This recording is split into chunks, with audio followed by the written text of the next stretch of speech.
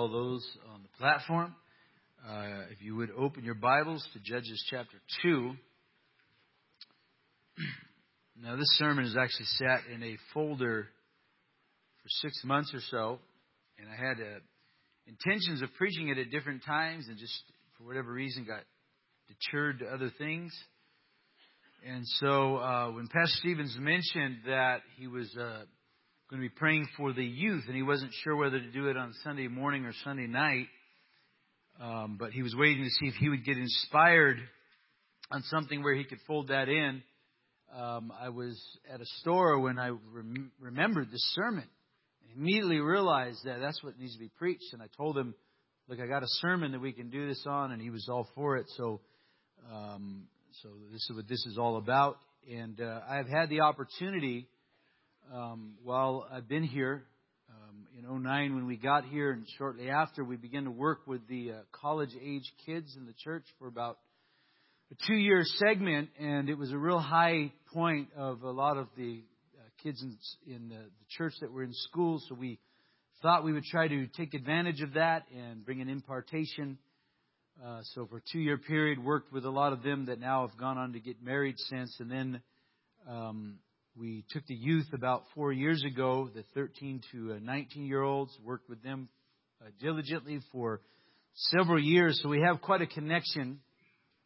So you have to understand anything that I preach and say tonight is backed with relationship. It isn't just an attempt to, bring this observation and try to expose people, but is done in relationship and is done with a desire to see God's destiny birth in our young people. So that I want you to keep that in mind as we go. So there was a kid's story about an old man, and there were these mountains that were bugging him. They were in his way. He could foresee new paths that he could produce if he could rid himself of these mountains.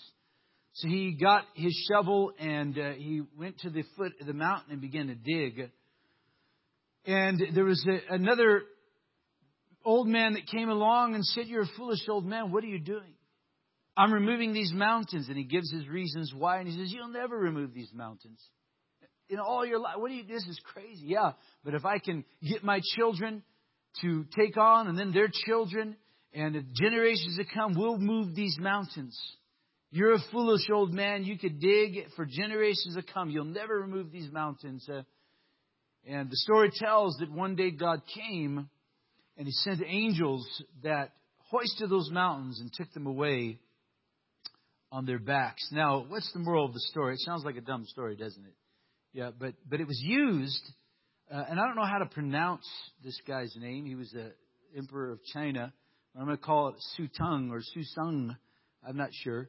But he used this story to illustrate how he was going to rid China of the two mountains of what were called federalism and imperialism in his quest towards extreme communism. Anything that stood in the way of this. And so he saw these two things as mountains that must be removed. And so he attacked these mountains with all the determination of the foolish old man. And he used this story to tell, this is why I tell the story, of what he was going to do. And now a lot of blood is on his hands as a result of this. But he became concerned, this emperor of China became concerned that his vision and ambitions would only come true if his sons kept digging away at those mountains. But the thought hit him, what if the next generation who never experienced the revolution lost its zeal for the job? So in order to eliminate any possibility of any anti-revolutionary, reactionary, revisionist cliques of any sort, he determined to create a culture in which every generation will have first-hand experience in revolution, so that it would never be lost and the zeal for it would never be lost. Now, by using this man as an example, we're in no way condoning any of his actions. We acknowledge them as very demonically inspired philosophies. But at the same time, this gives us keen insight into human nature regarding a pattern that is referred to as the second generation syndrome. Now, there's a reality that we face when it comes to the heritage and lineage of what we are associated with in the kingdom of God. The second generation, and primarily what this will refer to, is our children. The children of us who were saved early and have now come to their own, and even if you've had them later in life, but our children. And the second generation has a natural tendency, and this is historically true, to accept the status quo and lose the vision of the first generation. And too often the experience of the second generation is a second-hand experience. I read this quote: church history is filled with examples where the parents' fervor for Jesus becomes the children's formalism and the grandchildren's apathy. Now, let me say that in maybe a simpler term. Parents who were converted and saw revival and entered into consecration, it doesn't become embraced just naturally by their children. But the result is the children this is their tendency, it doesn't mean every one of them does it, is that they follow and perform religious duties without a powerful encounter with God. They're simply doing what they see, and it becomes more external than it does internal. And it becomes the grandchildren's curse. And here's where you need to hear me. If your parents were saved radically and you're the child of that parent, even if you're in your 20s already, that if you're not on fire for God, this will be your children's curse often. Because you'll start having kids, and your kids, it will be apathy. In other words, they won't even try to put up the front or give the idea they care, because they won't. So you got to take this serious. So I want to preach on the second generation syndrome. And I want to look at a portion, a very sobering portion out of Judges 2, beginning in verse 6. And when Joshua had dismissed the people, the children of Israel went each to his own inheritance to possess the land. So the people served the Lord all the days of Joshua and all the days of the elders who outlived Joshua, who had seen all the great works of the Lord which he had done for Israel. Now Joshua the son of Nun, the servant of the Lord, died when he was 110 years old. They buried him within the border of his inheritance at Timrah Heres, in the mountains of Ephraim, on the north side of Mount Gosh. When all the children had been gathered to their fathers, another generation arose after them who did not know the Lord, nor the work which he had done for Israel. Then the children of Israel did evil in the sight of the Lord and served the Baals. They forsook the Lord God of their fathers, who had brought them out of the land of Egypt, and they followed other gods among the gods of the people who were all around them, and they bowed to them, and they provoked the Lord to anger. So I want to preach on the second generation syndrome, and I want to first identify the breakdown. Now, there's a twofold problem that is associated with this topic tonight. The first is that there are kids that have been born into Christianity or associated with Christianity because of a parent getting converted, but they themselves have not been converted. And the other side of the problem is the problem of parents that have lost their fire or zeal in the formative years of their children. And it hinders impartation. Now, we all talk about, and if you've ever read about the World War II generation, they were coined the greatest generation, and for good reason. There's so much that was linked to them that has made America the amazing nation that it is today, or at least has been up to this point. And out of this greatest generation, it was those that were born in the Great Depression era of the 30s, and then experienced a world war. Many, both men and women, participated in that war in some way or another. And these experiences developed some deep values and appreciation and caused them to be a very powerful generation of young adults and even into their later years. Now, this great generation who was part of making America great also made a horrible blunder when it came to their kids. Because they pampered their children in order to keep them from having a hard life that they had. But they gave them far too much and challenged them far too little. And what this produced was the exact opposite of what they were. And all they stood for and all that they paid a price for. And here's the irony of it. Here are these parents that paid this amazing price that showed these values into the American ideology for their children to come out of it and become the war protesters and flag burners that they became. And that everything that their parents produced, they have undone in an entire generation. Speaking of values and morals, have turned it upside down. The second generation, they became what they call the baby boomers. All the values they stood for, their kids tread upon in profanity and produced much of the mess we're dealing with today. Now, in our text, the children have possessed the land that their parents had forfeited due to their unbelief. Now, the problem is that those kids didn't really experience the hardships of Egypt. Doesn't mean that none of them knew Egypt. Some of them came from Egypt at a very, very young age. Many were born in the wilderness. But it's safe to say that these children did not experience the hardships of Egypt and the bondage, and therefore did not have the reference point of that great deliverance firsthand that their parents had. The children did not know the cruel bondage. Although you would think that the testimony alone would be enough. I hear some of your parents testify, and I say to you, you ought to thank God they're saved. Can you imagine being born into the insanity that your parents testify about? And they did. They depended upon the testimony of their parents, but they were not grateful for the deliverance as their parents were. There's an old comic called Pogo, if you were any of those. I never got into comics. It's just a weird sense of humor you got to have. But you get, some of you have it.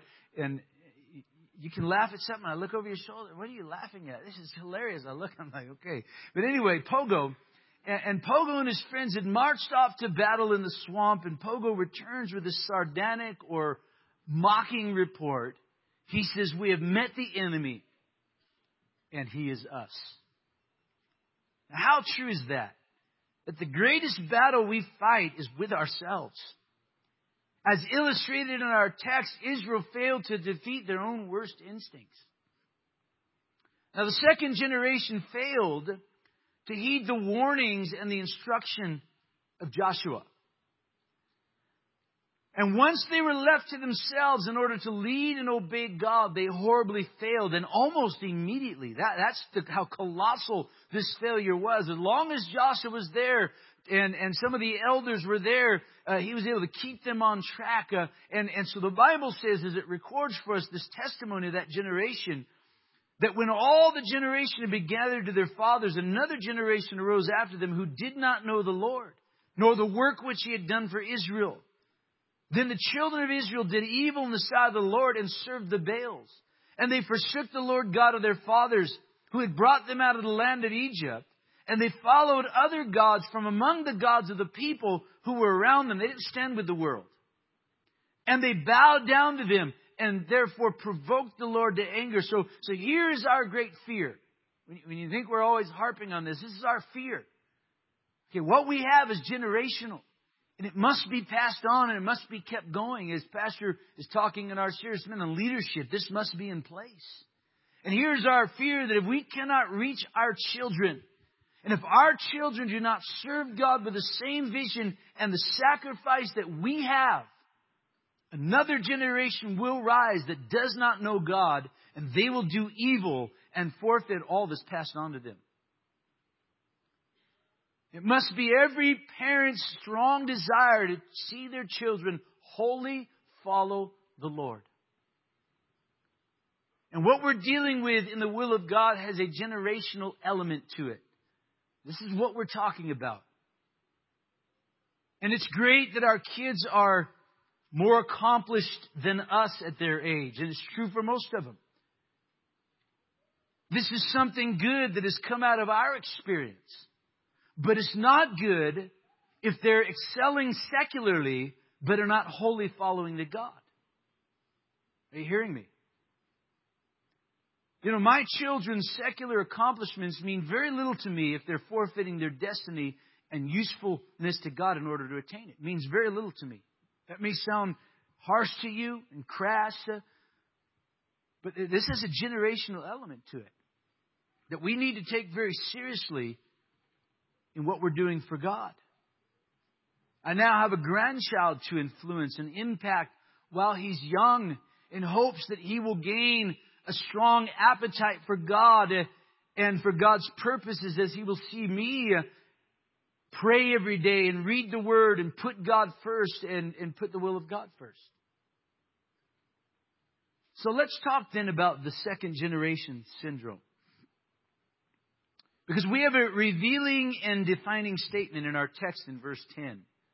There arose another generation after who did not know the Lord, nor the work which he had done for Israel. So this cries out with a question like, how did they fail? How could they fail? What produced this end result when their parents and leaders had seen and experienced so much of God's hand of blessing? The issue is clearly stated. They did not know the Lord. This is not a reference to intellectual ignorance. They were not uninformed of the events of their parents and all that God had done, because in those days, oral tradition was very, very strong. And the passing on of these, it was constant. It was something they sat around and talked about often. And remember the memorials that God had them set at various places. And they were to remind them when they came upon them, and their children and their grandchildren would ask, what are these about? They would tell the story behind them. So it wasn't a matter of intellectual ignorance or uninformed. Theologically, they had a great deal of information about God, just like kids that are born into the congregation at an early age brought in have a lot of information about God. And what they had not seen with their eyes, they had heard with their ears. So it was not facts that they lacked. And while they knew about God, they knew about His deeds, they themselves did not know God. And this is the issue we're dealing with. This describes many of our young people and even young adults today. While they are religiously active, what is often lacking is any resemblance of a prayer life or a strong desire for His Word. They feel very uncomfortable openly worshiping. You don't hear them often talking to people about Jesus. And the one thing that I've really noticed and locked into, and you can have your opinion on it, but for me being around them as much as I had, the one thing I rarely hear a lot, I'm not saying all, but a lot of them talking about is the will of God and the things they want to do for God. I don't hear it a lot.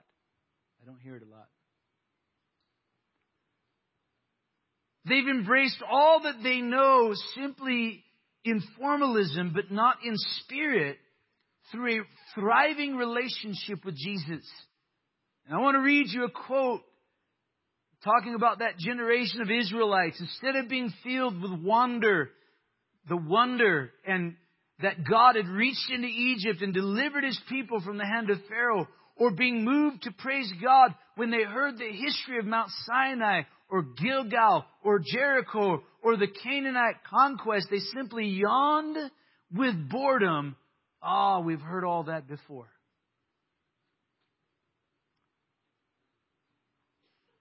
That sounds awfully familiar to me. The spiritual boredom that's associated often with the second generation. So here we come to the heart of the second generation syndrome. It has been defined and highlighted as lukewarmness, complacency, and apathy concerning the amazing biblical truths that they have heard from their childhood. They have heard from their parents. They have heard from preachers and from teachers. And you get this great big yawn oftentimes. Or some diversion onto some other topic that's more familiar to them. And this ought to be alarming to every single one of us. The result is when the handoff was made from Joshua and the elders to them. So here's the handoff. Here's the moment of truth. Something diminished almost immediately until the children were then doing evil in the sight of God and no longer even trying to obey. You have to ask yourself, if you're not there, and I'm not putting this as a blame, I'm just throwing this out there. We have to parent this. We have to do everything we can in our power during our time of influence to try to change this. If you're not in your child's life pushing them along, will they serve God?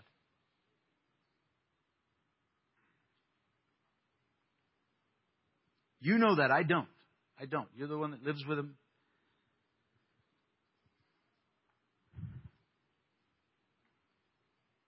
You know, the things that we were judging because of our conversion, we the parents, the things that we were judging because we were converted, the second generation is embracing.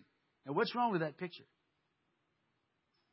And oftentimes it's thrown at our feet and, you're just traditionalists. And no, we're just saved. We're just born again. We were taken out of Egypt. We understand what the bondage was about. We understand the cruelty of it. And here's one of the greatest stumbling blocks we face when it comes to reaching today's youth. Now, if you pay attention, I'm not trying to be negative. Trust me, everything in here will end up in a positive that we're believing God for this generation. We have to. We don't have another choice. But listen to me, because one of the great stumbling blocks is right here. And if you're paying attention, you're going to notice something among our youth. Few conversions from the outside that come in and get established and on fire for God. Now, what was the main feature of what God did in our lives when we got saved as parents? But it produced radical conversions of other young people that came in and got on fire with us.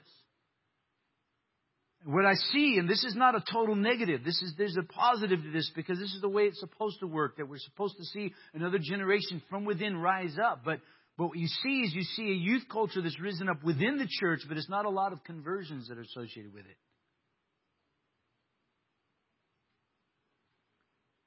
And it has to do with the subculture that second generation develops in a congregation. And this is a big thing that we deal with in every congregation in our fellowship that now has been around long enough to produce a second and even a third generation.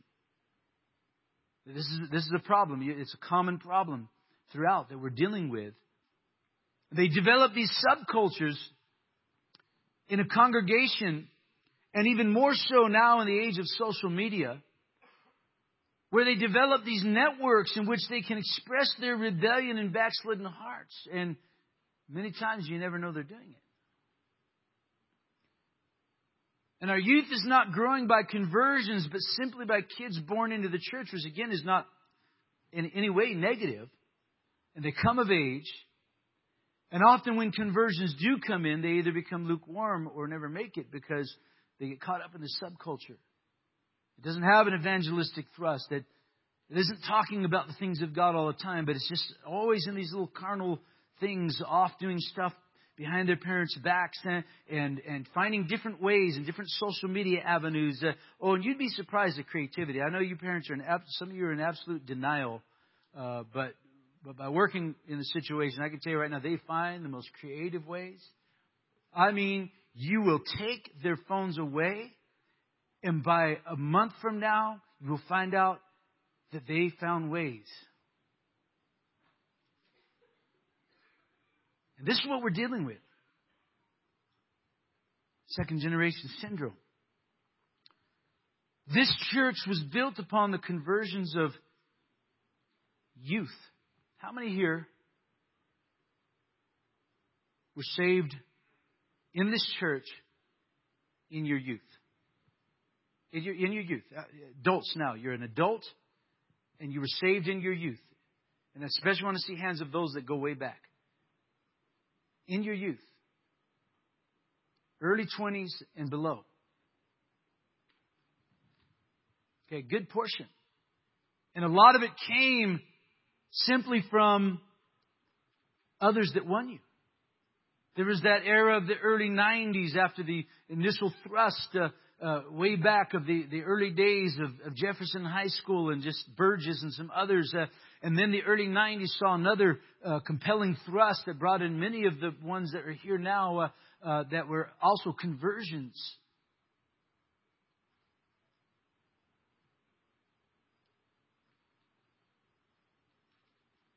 This church was built upon that. What we need is another youth movement. And as the kids of the congregation will start getting their hearts right with God and with their parents, that can happen. You'd be surprised how many of these kids have issues with your parents, your saved parents. That's your issue in a nutshell. You won't get it right, for whatever your reasons are. So let me look at three things before I move on. Three factors that contribute to our youth failure. And I know I'm painting a bit of a dim picture, but there's a lot of hope and faith we have that we're going to project here in a moment. And the reason that we have so many ministries that invest in our kids. But three main factors that contribute to our youth's failure. The first would be that they are satisfied with the status quo. Now, many are not interested in pressing in and producing a move of God. Matter of fact, as Pastor said this morning, to a lot, destiny means absolutely nothing. They'll take things as they are and do nothing to improve them. Joshua leads them into the promised land. He helps them through the first few invasions. He gave them orders to take territory, but they left all these pockets of the enemy untouched. They never finished the job. They were satisfied with their current blessing and what was handed to them. Because at that point, everything had been handed to them. They had paid zero price for anything. And for the majority of you that are especially still teenagers, and even in some of your early 20s, you haven't even begun to pay a price yet to purchase this thing. It's all been handed. And if we're not careful, you'll just be satisfied with that. It'll be fine. You'll just take it and never want to do anything more. One man said, God did not plan for the experiences of the previous generations to be a diving board from which we go down, but rather to be a foundation on which we're to build. Everything that we present and represent as the older part of the congregation is meant to be the foundation on which you build, and that we hope and we want you to build upon. And you cannot be satisfied with simply reliving and reproducing the past. God has far more and is looking for the youth to press in and get more of a move of God than we ever did. With satisfaction with the status quo. The second area that contributes to our youth failures, they take blessing for granted, and in that generation did not acknowledge God. Deuteronomy chapter 6, and remember, Deuteronomy was to this other generation. God did everything He could to reproduce as much as He could to give them some reference points. The whole splitting of the Jordan, the miracles He did, the restating of the Ten Commandments, the curses from the two mountains, all of this He did to try to establish and recreate as much as He could. But listen to what He says to them. So it shall be, when the Lord your God brings you into the land that He swore to your fathers, to Abraham, to Isaac, to Jacob, to give you large and beautiful cities which you did not build, houses full of all good things. So on the one hand, this blessing is not a bad thing. I'm not looking at this as if because, you're riding in the blessing of your parents, that's some bad thing. But listen to what He says. Houses full of good things which you did not fill. Hewn out wells which you did not dig. Vineyards and olive trees that you did not plant. When you have eaten and are full, then beware, unless you forget the Lord who brought you out of the land of Egypt from the houses of bondage. Now, listen to what he's talking to them as if they're the first generation that brought you out of the land of Egypt. No, he brought their parents out of the land. And you ought to be totally great, and you ought to be forever indebted to God that God saved your parents. That He radically drew them out of their sin, because you are benefiting from that today, something you had nothing to do with. And God graciously has blessed you with. But the problem is, you take that blessing for granted and don't acknowledge God as the source. And the great danger is that God's blessing makes us more blessing-centered than God-centered. And too many of you were born into privilege and blessing that you did nothing for. You simply obtained it by virtue of your parents or grandparents, and often don't have any value or appreciation for it. Just tread upon it. This has produced a generation that does not have a high level of motivation. And it plays out in how you approach the things of God in ministry and in calling. The third factor that contributes to our youth's failure is they neglected the Word of God. Now, this is painfully obvious as we read the Judges. This is a generation in large part that peddles second-hand convictions. See, what we're looking to produce is not simply because we believe it, you believe it. No, the convictions that become your convictions. And this is hard fought here. This is hard territory that I'm talking about. Because much of the second generation is simply peddling second-hand convictions. They're saying all the things, but it's not here. That's the reason why that they'll look at standards. It's just a challenge on how they can get away with as much as they can without getting caught. You know, that's the thing that has developed in the boot camp over the years, although it's tapered off as new kids have come in. But it pinnacled about, 7 years ago. And it peaked out where there was a generation of church kids that their whole challenge in boot camp was how much can we smuggle in and get away with. And it peaked out one year when they smuggled in all sorts of paraphernalia of different times of Game Boys and everything. I don't even want to go into all they did at that particular year. I remember it I was at that boot camp and it was church kids that were seeing how much can I get away with and not get caught. Peddling secondhand convictions. Neglecting the Word of God for themselves. You know, the standards that we, the parents, cut our teeth on as disciples and as young people, that kept us in place, many times become trampled on by today's young people.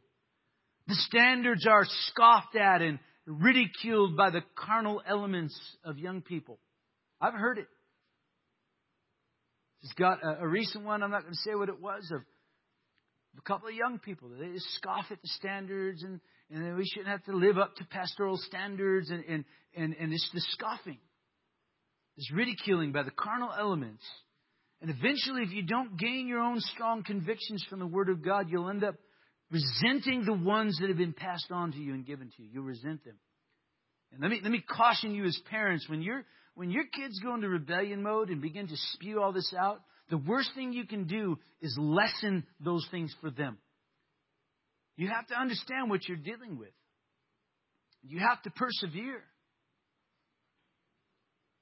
And there's a great lack among many of our young people when it comes to their personal pursuit of God's Word. You'd be surprised how many of them don't even try to bring a Bible or have it on their person to come to church or Bible studies or youth. And not just the lack of reading it, but the lack of obeying it and responding to it when it's preached.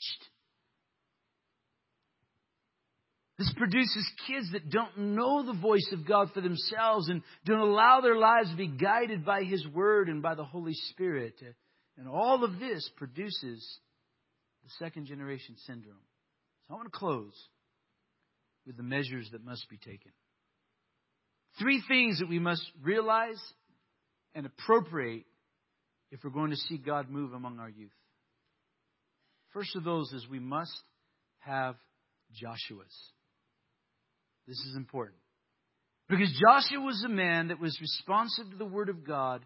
He had a very active faith. And the Bible is very clear here that Joshua's leadership made a powerful impact and carried these people into the will of God. In Judges 2, verse 7, so the people served the Lord all the days of Joshua, all the days that the elders who outlived Joshua, who had seen all the great works of the Lord which He had done for Israel. You know what that means to the elders of the congregation? You must still be leading. We must have Joshua's. If you think your best days are behind you, you're foolish. Perhaps it's not in the same capacity. We've aged.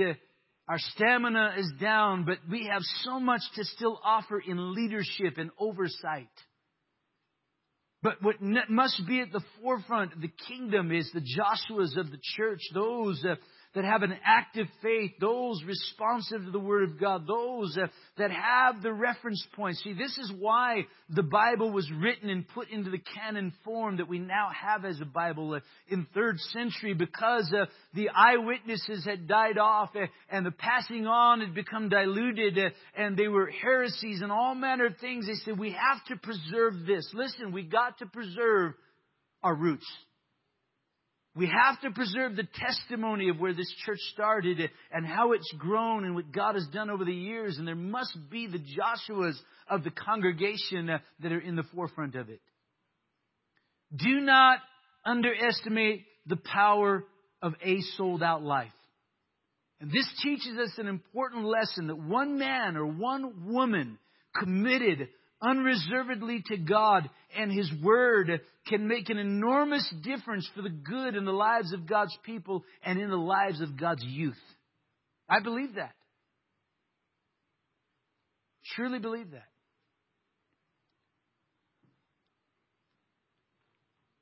This then speaks to the older generation. Must have Joshua's. Secondly, if we're to see God move, you, especially young people, you must wage war against the entitlement mentality. Let's look at the parable of the talents to get a sense of how this lays out. So here the Lord gives to one 5 talents, to one 2, and the other He gave to one. We know that the one with the 5 talents went, busied himself, invested. He received back of the investment 5 more to present to his Lord. The one with 2 did the same thing, but we run upon this one that just was given 1. So he's given the least, but he expects the most. Isn't that the way society's kind of shook down today? That's what the whole poverty mindset is. That's what the whole welfare mentality is. If you're on welfare, you ought to be doing everything you can to contend to get off of it. You ought to do everything you can to press in and believe God to bless you to get off of that. But let me move on, for that wasn't in the notes. And so here it is in Matthew 25. Let's look at the mentality of this guy with 1 talent. So the Lord comes and He brings him into account. Verse 24 through 30, then he who had received the 1 talent came and said, Lord, I knew you were a hard man, reaping where you had not sown, gathering where you had not scattered seed. I was afraid and went and hid your talent in the ground. Look, there it is, what you have, it's yours. But his Lord answered and said, you wicked and lazy servant. You knew I reap where I don't sow and gather where I have not scattered seed. So you ought to have deposited my money with the bankers, and at my coming I would have received back my own with interest. So take the talent from him and give it to him who has 10 talents. For everyone who has will be given more, and he will have abundance. But from him who does not have, in other words, does nothing with what you have, it will be taken away. And cast the unprofitable servant into outer darkness with his weeping and gnashing of teeth. So this man gets the least, does nothing with it, and then when he's brought into an account for his actions, he lashes out at the one that gave it to him in the first place. Now there's a great insight here of this entitlement mentality that you must overcome if you're going to do anything for God. A couple of things. Number one is you always think you're owed more than you have. It's a handout, man. You know, the one thing about that greatest generation is they were workers. And they labored and they knew what a work ethic was. And unfortunately, a lot of that was lost in the passing on to their children. Always think you're owed more than you have. The other thing is they have no place in your life for accountability. I've known this is a hard one.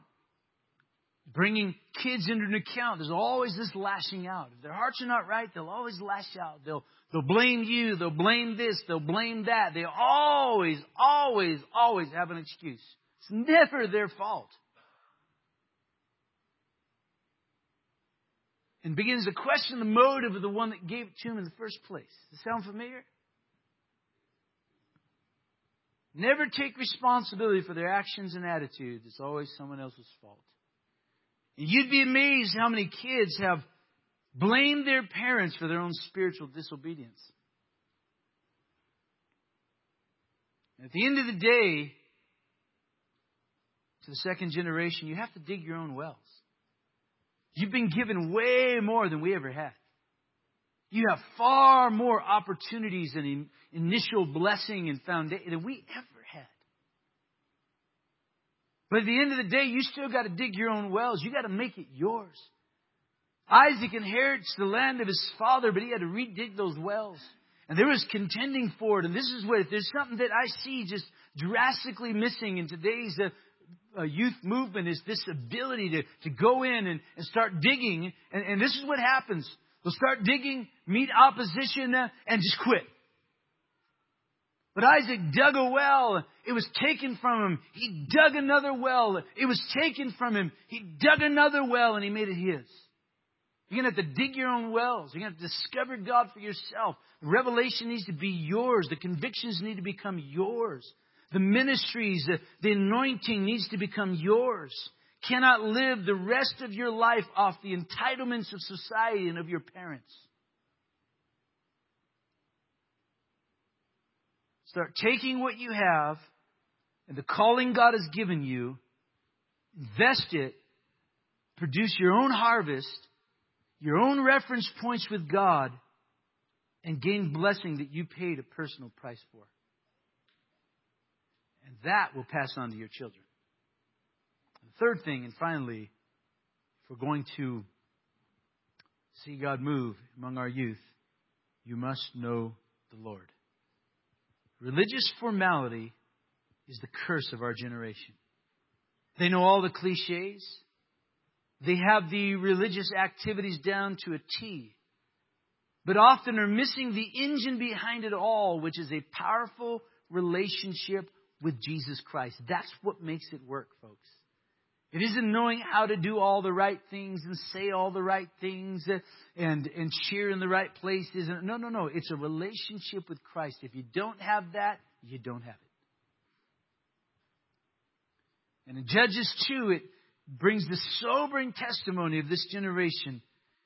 Chapter 2, verse 9, and they buried him within the border of his inheritance at Timnath-Heres in the mountains of Ephraim, the north side of Mount Gosh.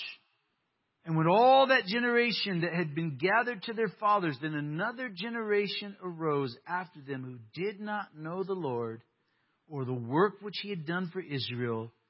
Then the children of Israel did evil in the sight of the Lord and served the Baals. And they forsook the Lord God of their fathers, who brought them out of the land of Egypt, and they followed other gods from among the gods of the people who were all around them. And they bowed down to them and provoked the Lord to anger. They forsook the Lord and served Baal and the Ashtoreths. A people that gave into the world, gave into the world's philosophies, followed the worldly icons. And this is more of a problem than ever before because of social media. Because of social media, the problem is exemplified.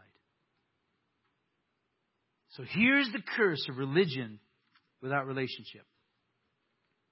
You will corrupt and tread upon that which is sacred and holy.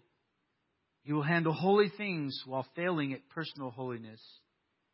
And eventually, if left to yourselves, will produce a mutant version of what's been handed to you. So this has a generational element to it, and we take that very seriously. It's not just us, but it's our children and our grandchildren.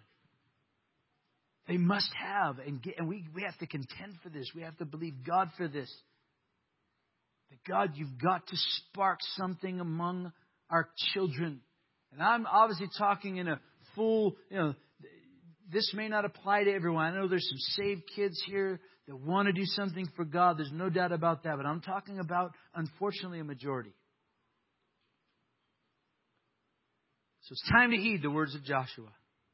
Joshua 24, 14 and 15. Therefore, fear the Lord. Serve Him in sincerity and in truth, and put away the gods that your fathers served on the other side of the river. Serve the Lord. And if it seems evil to you to serve the Lord, choose for yourselves this day whom you will serve, whether the gods your fathers served that were on the other side of the river, or the gods of the Amorites in whose land you dwell. As for me and my house, we will serve the Lord. You have to choose. Franklin Graham, and I close with this. The son of Billy Graham, Franklin Graham, born July 14th, 1952. The fourth of 5 children to evangelist Billy Graham. Evangelist Billy Graham just had an amazing ministry of impact for years and years and years. So in Franklin's autobiography called Rebel with a Cause, he explained that just being the son of Billy Graham won't get me to heaven. He knew that he was being called to do more with his life and to make a real commitment to God. So at age 22, after a period of rebellion and traveling the world, Franklin committed his life to Jesus Christ while alone in a hotel room in Jerusalem. That's what needs to happen tonight. For some of you, you're going to boot camp. And I know for some of you, I know for sure that it's your hope that somehow God will get a hold of you. Well, He will if that's really what you want. If that's really what you're seeking and going with no ulterior motive, God, you have to get a hold of me. God's going to. But it's about time that you do your own repentance before God. You're not going to heaven on your parents' commitment. And guess what? Eventually, if you keep taking for granted the blessing, it'll shrivel. It'll shrivel. So I want you to bow your heads. God's heart is for our youth. God's heart is for our young people. The world knows this. The devil knows this. Everybody's going after. That's the reason why once you get to a certain age and you're in the showbiz, as they would say, that a lot of them just get kicked to the curb because you don't have youth pull anymore.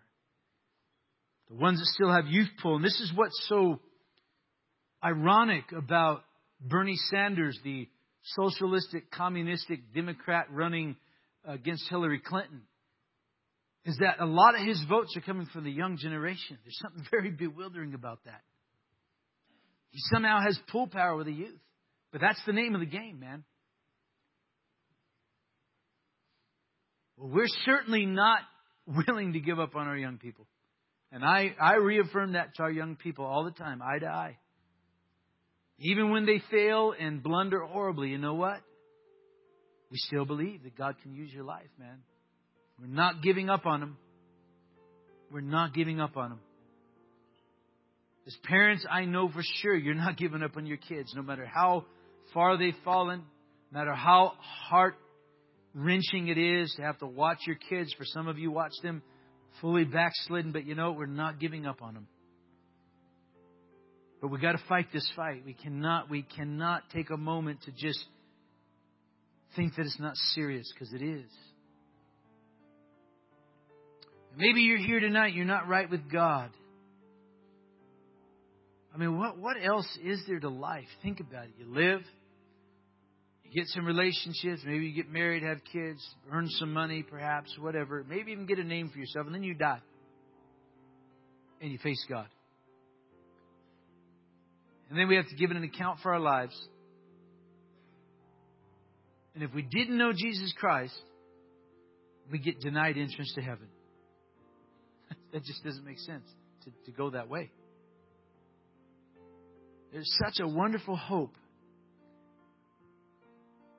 You know, and I'm not trying to say to the kids born in the church that because you didn't go to the world and sin and you didn't know what it was like to be in that bondage that, you know, you can't effectively be a witness. That is so not true. That is just a lie from hell. You don't have to have gone down that road to appreciate all that God is, because all you got to do is listen to your parents. That's all you have to do. Listen to the elders when they tell their testimonies. I don't want to go down that road. Why on earth would I want to go down that road? I have it made, but so many do.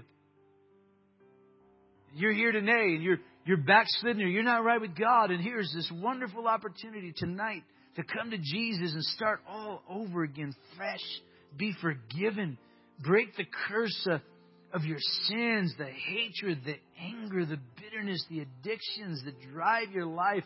Give them to God and see what He'll do. And you're here and that's you and you're ready to pray and surrender your life to Jesus Christ. I want you to lift your hand up right now. I want to pray with you. All across this place, God's dealing with you right now. What else is there? If you're not right and you know you're not right, lift your hand so we can pray for you. Acknowledge that in honesty and in open-heartedness, I'm ready to get my life right with God. I'm so tired of going through the motions. I'm ready to serve Jesus. Lift your hand up. Who's that? God's dealing with you right now. Lift your hand up. You're backslidden. You're not right with God. Come to Jesus. Young people, you don't have to wait till boot camp to get your heart right with God. You can do it tonight. You can hear the word of the Lord that is trying to appeal to you, that is so desperately trying to get into your little world and draw you out of it. Will you repent tonight? You're ready to come to Jesus. I want you to lift your hand up very quickly. God's dealing with you. Thank you here. Thank you. Thank you. God's going to help you. Who else?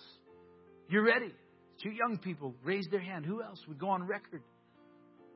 I'm ready to get my life. Thank you so much. Who else? Thank you. God's dealing with you right now. It's time to come to Jesus right now under the conviction of God, under the dealing of God. Young people, that this sermon has painted you. You don't like it, makes you uncomfortable. It has painted you and you realize it. And you're saying, you know, why am I going to play the game? Why am I going to go through the formalism? Why am I going to live lukewarm? I'm ready to give it to Jesus. Lift your hand up. God's dealing with you right now. God's dealing with you. Everything about the Christian life makes you uncomfortable. As long as it's in neutral ground, you feel fine. But if it deals with open worship or telling people about Jesus or taking stands for God or putting away the social media, oh man, forget it. Well, you need to get your heart right. Lift your hand. God's dealing with you right now. Who's that? Thank you. Honest hearts. Who else? God's dealing with you right now. Come clean. Come straight. God's here to help you tonight. God's here to meet with you. Move on your behalf. You need that reference point. See what I'm talking about? You pull like this in an assembly like this, and you'd be foolish to believe that all the church kids sitting in here are right with God, because I know they're not. They interact with a lot of them, but won't budge. This is what we're dealing with. This is the level and the depth of what we're dealing with in the second generation, that we desperately need a breakthrough. God has to move. We must break through in prayer. We must break through in relationship.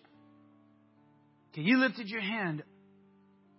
You meant that, didn't you? I know you did, because your hand went right up. Why don't you come up to the altar? Come right up, brother. God's going to help you. You come and pray with them and lead them in a sinner's prayer and take time to minister to them. God is going to move. Amen. Thank you, Jesus. Now, I realize I'm painting a very broad picture. I know there are kids that are living for God, serving Jesus. No doubt about it. But that does not minimalize what I'm preaching. It's a syndrome that's historic. It's not just something that I'm trying to present. It's historic. It's a tendency of the second generation. You can just do your own studies on it and find it even in the secular realm. And tonight we're going to go on record that, we're going to do everything we can to preserve this. God is going to help us as parents. and as kids. And before we leave the service tonight, we're going to pray for the kids, and we're going to believe God. Why don't we stand to our feet? Come to this altar tonight, make a place. And let's cry out to God. Let's touch heaven. Lord, send revival. God, we need another wave of an outpouring of your Spirit. Lord, do again that which you've already done. You know, as parents, your job is not over. We need Joshua's. Don't underestimate your influence. Don't underestimate your zeal. Don't underestimate your testimony. It's valuable in all that God is doing. You may take on a different role, and certainly we are passing the mantle to the younger generation, but we are still going to oversee it with leadership and exampleship and still a zeal for God that is very evident. It isn't time to take a back seat and just kind of go into cruise mode till Jesus comes back. We need Joshua's. The work is not done. It is not finished. Matter of fact, it's at a crucial time. I really believe that. I do believe that God wants to bring just overwhelming revival in our youth and this generation. In spite of all the woes that we face and all the obstacles, God is bigger, but it's going to take a people that are going to press into it. It's going to take those young people that are right, and I know you're here, standing true and standing firm and not backing down and bringing an accountability not only to yourselves but to your peers. And God will use that. He'll use that righteous stand for His name.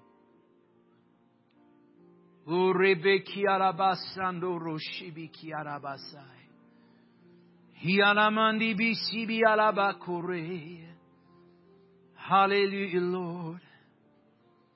Hialamandi bisibi alamando robobo koreshe. Hialamando reshiki aramasa yaramande beke. Hallelujah, Lord. Worthy, O God, worthy. Hialamandi bisibi alamande. Oh God, your name is great. Your name is great. Hallelujah. You are worthy. God, visit the altars tonight.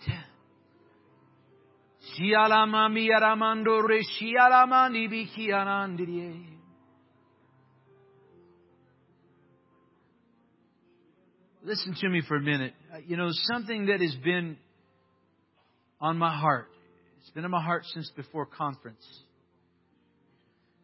Matter of fact, my conference sermon was going to be initially when God's children failed. And it was going to be about backslidden children. But that's not what I preached. But I want to say something to parents that have backslidden children. And I know that this is one of the most anguishing things you have to deal with. I've been there. It is one of the most anguishing things you deal with as a parent is having a backslidden child that you did not raise them that way.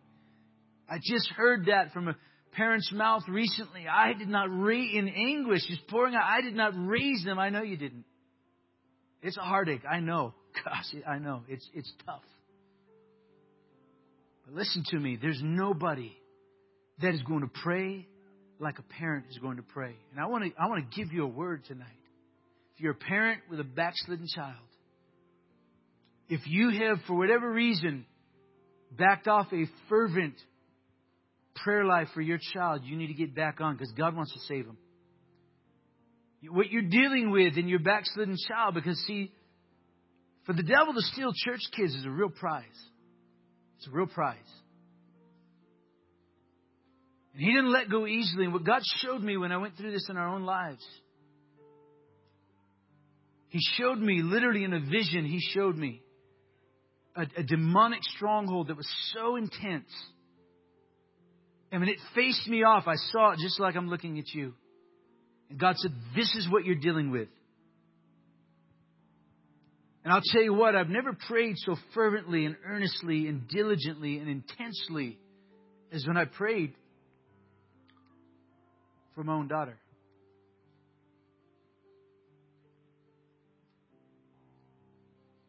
I'll tell you what, God broke that stronghold. And I want to encourage you parents, don't give up. Don't stop praying for them. Your prayers, there's nobody that's going to pray like you do. Nobody. And I know it's an anguish. You look at it, my Lord, because you take to heart what I'm talking about tonight. You say to yourself, that's what I want for my kid. I didn't raise him that way. Well, let's believe God together. Why don't we stand at the altar? Stand right where you're at. We're going to merge this into praying for our young people. Let's just stand. Bow your heads.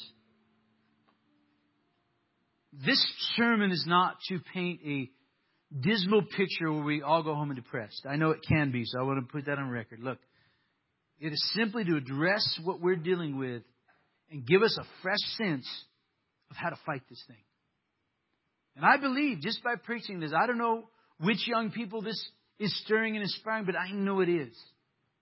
And that's my hope. And we're going to pray, and what I want to do is we're going to pray for all. If you have any kids, and they're here, you don't have to go get your kids out of nursery, but any of your kids that are with you right now, and if you are, I guess, a teenager as well. So any of you that have kids that are in the teenage, 19 and down, I want you to come and bring them to the front and come stand. Everyone else is going to just step back. You're not going to go back. You're not going to go to your seat. But everyone with kids is going to come, and especially those that are going to boot camp. We're going to lay hands. And I need Ernie to help me just so we can. I want to lay hands on every forehead that we can possibly get our hands on. And Brother George Rungel is going to help me, Pastor Herman, and you kind of just position yourselves, and we're going to be praying for the parents and the children. This is a fresh dedication.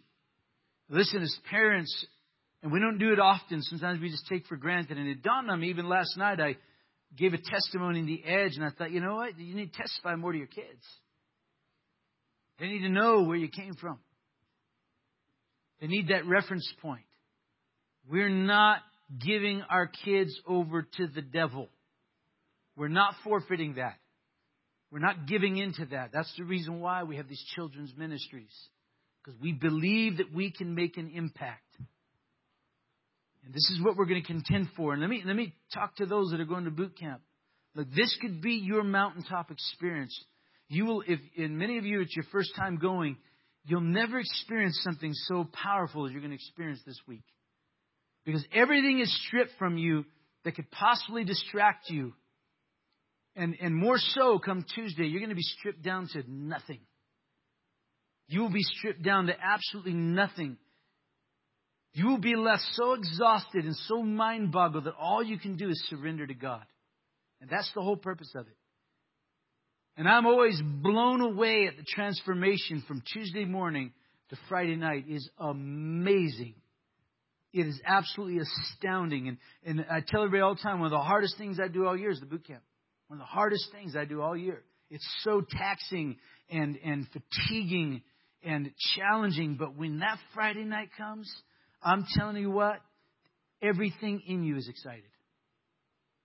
And we're believing God this week that we're sending these kids. It is not a punishment. If you think you're sending your kid to punishment, that's a wrong mentality. We're sending them there to go to the mountain of God, to get touched by God, ministered by God.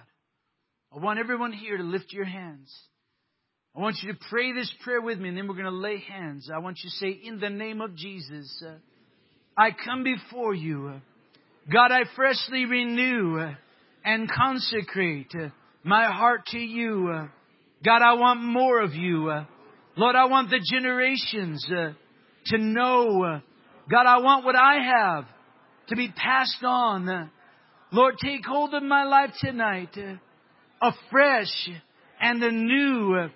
Baptize me again in the Holy Spirit and fill me with all that you are. And let it be passed on, the fervor and the fire that started at Pentecost. Let it be here tonight and in my children.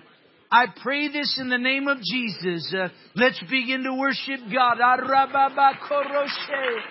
God, anointing that would flow, anointing, consecration. Oh, God, you work miracle power, God. Touch tonight in Jesus' name. Oh, thank you, Lord God. Move in Jesus' name. Fill them tonight. Oh, rabababa korobobobo koroshea. Touch them tonight, God. Oh, Lord, an anointing that would flow in Jesus' name. An anointing, God, in Jesus' name. Hallelujah. Touch tonight, Lord. Consecrate, anoint, Father, set apart in Jesus' name. Oh, roboboboko. Touch tonight, Lord. Move in your power. Hallelujah. Thank you, Jesus. Oh, ramama korebebebe kiarabasai. Thank you, Lord. Hallelujah. Whoa, God, right now, flow down from heaven in Jesus' name. In Jesus' name, touch tonight. Hallelujah. Thank you, Lord.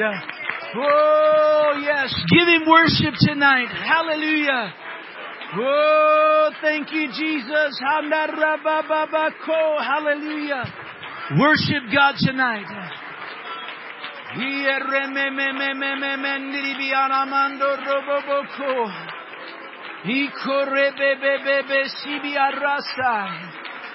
Hallelujah.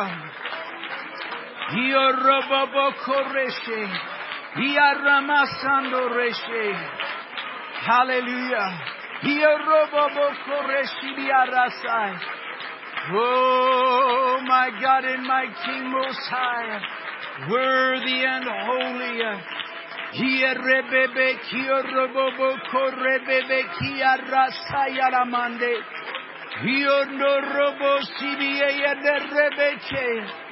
Fresh endowment of the Holy Spirit tonight. Lord, an encounter with the living God. Oh, God, breathe upon the assembly tonight in the name of Jesus Christ.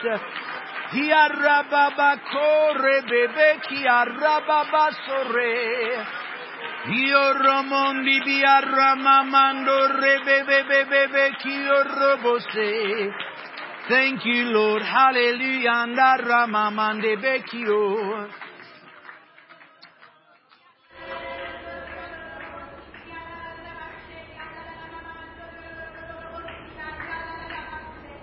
When an elder interprets.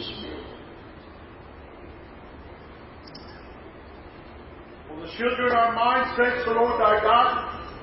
For the youth is mine, says the Lord thy God. Even you back children. All the children are even back in their mind, says the Lord thy God. For do not believe the lies of the enemies, that there is no hope in them. For I am the Lord, and I will raise up a new generation, says the Lord thy God.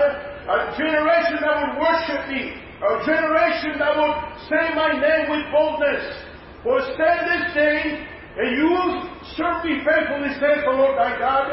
And I will raise a new generation, says the Lord, this night. Yes, Lord, give you worship. Hallelujah.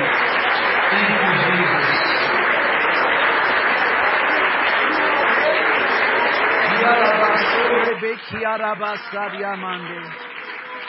Thank you, Lord.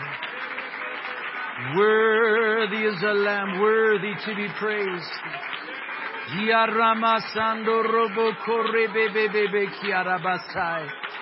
Oh, God, we give you praise. We give you praise. Amen. Tell you what, the Holy Mountain of God is a wonderful thing. And you're going to go this week, and you're going to encounter God. And you're going to come back. There's going to be a visible difference. What you do with that from the moment you leave that camp is going to be critical. The way that you give yourself in consecration when you come back, you cannot come back. Some of you, God's going to tell you radical things you're going to get rid of and rid yourself of. And if you'll do it, the fire will continue. I remember some years back, a young person went to the Tucson conference and God just laid hold of their life. I mean, fire fell. Came back and just was in the flow and the vein of God, and all of his friends unfortunately weren't. And so initially was standing strong, but found that every time they turned a corner, it's like he was saying, that's wrong, that's not right. And started saying, man, Is this what it's really about? That just am I becoming too radical? That everything's no. What it was is you were among such a carnal element that's how radical being converted is. But unfortunately, he made a decision that day to back off. Has never recovered. Has never recovered. Do not take for granted what God is going to do in you, because it is hard to come by a move of God. It is hard. And when you get it, don't let it go. Amen. We're going to bow our heads, dismiss the service. All week be praying for these kids at boot camp. Please be praying for them, for God's holy experience in their life. We're bowing our heads. We're dismissing. Let's have a great week. Let's believe God for good things. Amen. I'm asking if my brother George Rangel would dismiss us tonight. Father, we thank you so much, Lord, for your precious Son, our Lord, Savior, Jesus, Lord, for the cross of Calvary. Lord, I pray, God, that you would move upon this generation, oh Lord, Yes. Raise up a generation, a reference point, God, that will not be ashamed of the gospel, Lord, Lord, that would perform signs, miracles, and wonders, Yes. Lord. I pray, God, that you would prepare us for great things to come, Lord. In the mighty name of Jesus, I pray. Amen.